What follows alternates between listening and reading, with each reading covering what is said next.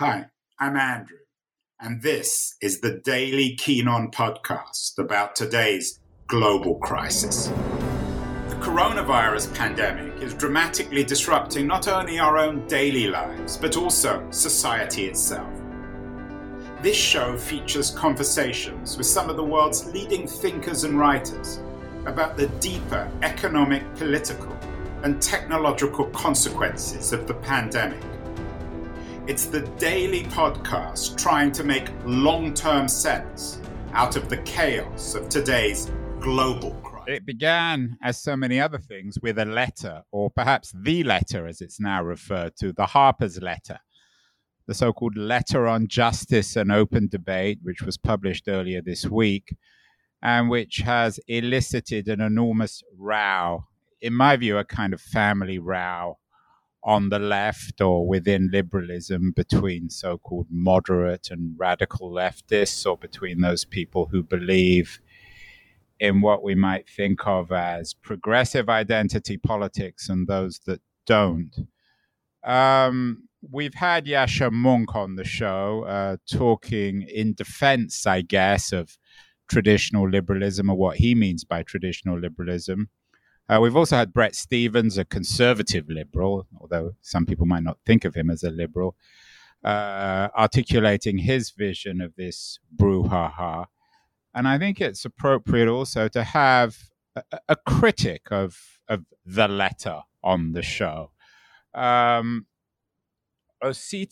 Uaneva is a writer on the New Republic, and he's the author of a really, really good provocative piece in response to the letter called The Willful Blindness of Reactionary Liberalism. I think Osita has really nailed a lot of the issues and problems with the Harper's Letter. Osita, to kick off this discussion, shall we try to define what liberalism means? Sure thing, and thanks again for having me on. I actually don't think I would disagree too much with either Stephens or Mounk in defining what philosophical liberalism fundamentally is. I think that we would all identify a philosophical tradition that is centered on, or that really emphasizes the rights of the individual and the dignity of the individual, and is really skeptical about the state imposing its rights on, or infringing on people's rights to express themselves, to live as they want, and so on. The thing that I emphasize in my piece, and the thing that I think people should understand when they're interpreting some of these cultural debates, is that one of the rights that people have in liberalism is the right to engage, join with other people in defense of a particular set of values, in defense of a particular intellectual mission. We see this, I think, at all kinds of publications. New Republic is one example. You have conservative magazines, newspapers, even though they, often present this image, or they present themselves as being arbiters of the truth from a neutral perspective. That in itself is a kind of values-based mission. And you have these internal conflicts at publications trying to suss out what it actually means to fulfill that mission. Universities are in the same way. So I think it's important for people to understand some of the cultural conflicts we've had from the point of view that if a group or an institution does something, if they make a decision that seems to be politically correct or identity political in a way that is controversial, that does not necessarily mean that they're acting in a way that is contrary to liberal values. I think that liberalism creates space for institutions to do all kinds of things that people might disagree with, and that the conflicts that emerge from those decisions are totally fine, and in fact, part of what liberalism is designed to facilitate.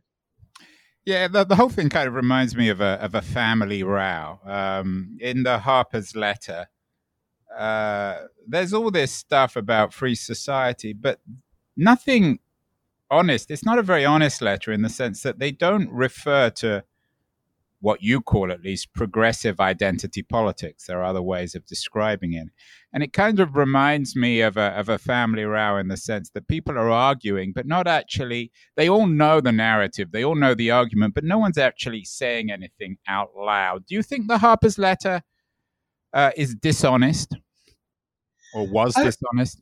I don't know that I would say it's dishonest. I think it is an effort at misdirection. So the economist Tyler Cohen, who I guess is a libertarian and disagrees with me, I think probably on most identity political issues, wrote a critique of the letter that I actually found pretty instructive and meaningful. He said basically that what is in question in these controversies is not so much whether people should be able to restrict or exclude particular viewpoints. Implicitly, we all accept that there are certain things that are beyond the pale.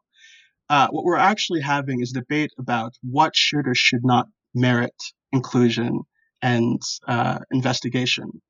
And from his perspective, he believes that the views espoused by people who are supporters of progressive identity politics, those should be considered suspect. And those people should not have the right to determine what is or isn't a legitimate point of view at the New York Times or at a university. And he sees that conflict is what this is fundamentally about. And I think I basically agree. It's not so much that people are defending the right to free expression in that letter more than anybody else. It's the people who wrote that letter and are defending it are concerned about having a particular set of viewpoints excluded from conversation.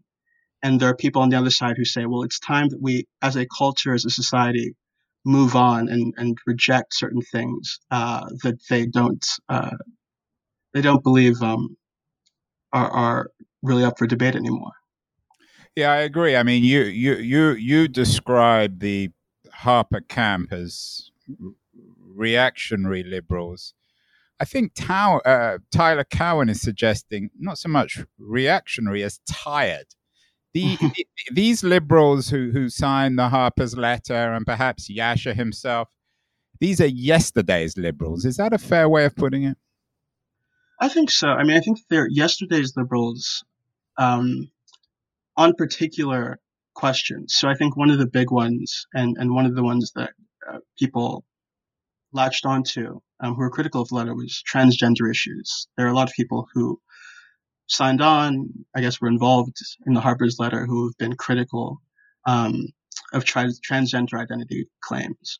Another one is race and the importance of racism or white supremacy in understanding our politics in American society today. These are questions in which I think the people who signed on to the letter and the broader tendency I identify in my piece are out of step with younger people. And frankly, I think out of step with where American politics seems to be going. Yeah, I think you're right, and I thought one of the wonderful phrases in your piece was that the ladder of American meritocracy you described as a busted drain pipe. Very dramatic kind of metaphor there. The busted drain pipe of American meritocracy. And your point, I think, and the point of people perhaps critical of the Harper camp, is that American liberalism, so to speak, hasn't delivered. And that's really, when you pare away all this stuff about race and sexual identity, that's really what this debate is about. The future of American liberalism or the future of the American left. Is that fair? I think that's fair. And it's a debate about how we should even interpret problems I think everybody would recognize. So it's not so much that people who I describe as reactionary liberals would say that racism or the influence of racism has disappeared from American society and we should all kind of move on. I get some of that, but I think that more intelligent people will acknowledge that there are certain problems. But I think that one of the big conflicts is how we should kind of understand the way people should respond to the problem? Is it a question of people individually saying to themselves, well, I might face this racist situation at work or elsewhere in the economy, but if I sort of apply myself and get an education and do all the right things, I can overcome that hurdle. There are people who believe that, and then there are people who think, well, actually, the extent of the structural disadvantage we see in our society, in our economy, the weight of history, means that you cannot actually tell individual people that overcoming these challenges is just a matter of their own grit and determination. We have to have a broader structural understanding of where racism came from, the ways it's influenced American society throughout history, and sort of have this kind of broad, more ambitious kind of policy understanding of what we need to do. I think that's one of the key divides here. From my perspective, I think that the implications of American history suggest that we need, I think, a lot of universal programs and targeted programs too, specifically to address racial inequity. But the scope of what I would support in many ways is, I think, the opposite of the scope of what somebody like Andrew Sullivan would support. And he, as I mentioned in my piece, is very into this idea of, as bad as racism might be, there's a level of individual agency out here that hasn't been tried yet as a way of overcoming it. You also, there's a philosophical element to your piece. You introduce the concept of what you call associative freedom, which you juxtapose with individual freedom. Sito, what is associative freedom and why is it important in this debate in your mind? Well, associative freedom is basically the freedom that individuals have to come together for a common purpose. That can be an advocacy group, that can be starting a publication, any kind of voluntary association we have in society is made possible by the freedom that people have to come together to achieve some mission or some goal. And I think that understanding that freedom is important because some of the debates that we've had, I think one of the big ones is this debate over Tom Cotton's op-ed in the New York Times. He wrote a piece saying that the government should step in with the military to quell unruly protests back at the peak of the George Floyd unrest. And staffers at the time said this wasn't a good piece to run, that it endangered the safety of Black people and so on. I think, to me, the proper way to understand that conflict is not as a free speech conflict. Cotton has free speech, obviously. But that speech doesn't necessarily mean that he has a right to be published by the New York Times or by any particular publication.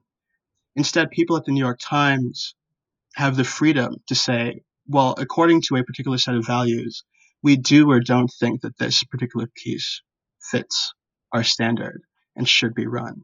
And what you essentially had in that situation was staffers at the time saying, look, we think that our values as an institution say that we should reject this piece, we should edit it, or we should have amended it in some way before it ran. I think that was perfectly fine and something that is possible for an institution or a group of people within an institution in liberal society to do. But the reaction that we got in that controversy was people saying, well, this is a speech conflict, and people saying that Cotton shouldn't have been published, or people who are infringing upon his right to free speech, or would have been happy infringing upon his right to free speech. I think instead that what was actually in question there was, what are the values that Times as an institution exists to uphold? And, I think that that's a legitimate debate that can be had both internally within that paper and externally. But it's ultimately a question defined by the freedom the people at the Times have to define what their organization is about.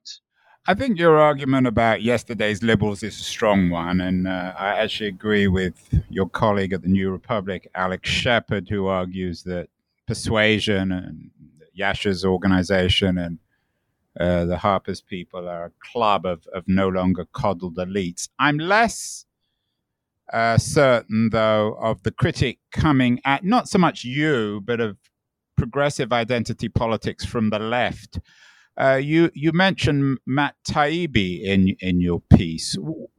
What do you make of Taibbi's critique of progressive identity politics, in the sense that it's just a lot of words, and meanwhile inequality and injustice becomes ever more entrenched in American society? Well, I think there are two parts to my critique of his critique that I think are important. One of them relates to this question of associative freedom. So democratic socialism, which is the dominant, I think, tendency of people on the hard left of American politics today, is a philosophy in which workers would eventually be given the freedom to, at their own workplaces, decide on what working conditions best suited them, what practices best suited them, how they wanted to conduct business. So it was very odd, from that understanding of where the American left is, to read in his piece what was essentially a castigation of workers, journalists at the Times and other newspapers, saying, well, we think things should be run differently, and we have a particular set of identity political values that we want to uphold. Those, to me, should be seen in part as labor actions, as people at those publications saying to management, we think things have been done in a certain way that ought to change.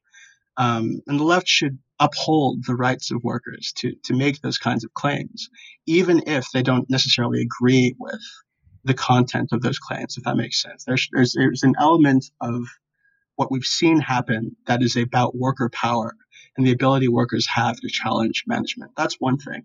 The other part that I think is important is that I think you're correct in saying that there's an anxiety with Taibbi and other people on the left that identity politics ultimately amounts to a lot of buzzwords that come flowing down from academia that don't have any real relation to people's lived experience. It doesn't have any real relation to the material challenges that people face in their lives. I don't know that that's necessarily true. You can get dense and unpenetrable prose from academia, to be sure, but what people are fundamentally talking about is material inequity. People are talking about, in the George Floyd protests, the fact that the police in certain communities in this country have been wildly abusive, and we ought to do something to change that. And that understanding we should do something to change that comes from a kind of structural understanding of racism and white supremacy and American history that has been facilitated by academia. You had a lot of progressive philosophers and analysts saying, look, we should understand American society in a way that centers the role race has played in oppressing certain populations. And the other anxiety that I think that people like him have is that we saw in the middle of the George Floyd protests a lot of corporations putting out statements saying that we support the protests or we think that policing should be rethought. Things that were nominally supportive of Black Lives Matter. But the people like Taibbi said, this means that all this movement really is a kind of front for corporate America to elevate its standing with the public. It's a thing that allows people to look past kind of rapacious actions the big banks and other corporations that were supportive have actually taken in many cases to actively hurt the Black community. But I think people are smart. I think that people recognize corporate PR as PR, and nobody's going to be satisfied by statements alone. I think that people do on the left want to see real change, and I don't know that we should be more skeptical of identity politics because corporations are trying to buy into it. And we should be skeptical of populism or class politics because people at Davos now talk about wealth inequality, because Donald Trump, who passed a $1.5 trillion tax cut, ran on talking about how underserved workers were and how corporate elites were trying to deprive working class Americans of their livelihoods. People do try to co-opt legitimate concerns and valid spheres of politics. And I don't think that necessarily discredits those spheres of politics. Asita, you refer in your piece to, I think it was a tweet from another American cultural political writer Wesley Yang, who talks about the need for a successor ideology. Is it conceivable that 2020 marks the moment when we recognize that need? And is the successor ideology to liberalism essentially a full-blown critique of capitalism? Well, from Yang's perspective, successor ideology is the name that he's basically given to progressive identity politics. He sees it as fundamentally at odds with liberalism in ways that I don't.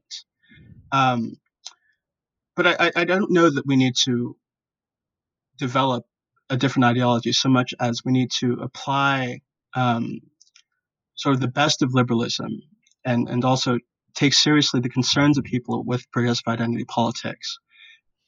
We need to apply all of that to our existing political debates, our existing policy debates in new and more ambitious ways. It's not so much that we need a different philosophical starting point, but I think that if we took some of the philosophical premises of liberalism seriously and also took the racial history of this country seriously and other things that people with progressive identity politics think we should take seriously, if we combined all of that, I think that we would have a better way of looking at certain problems that have been underaddressed and left to fester within conventional politics, the things that make the American ladder to progress really a drainpipe, as I say in my piece. I think that we need a more ambitious reading of our problems.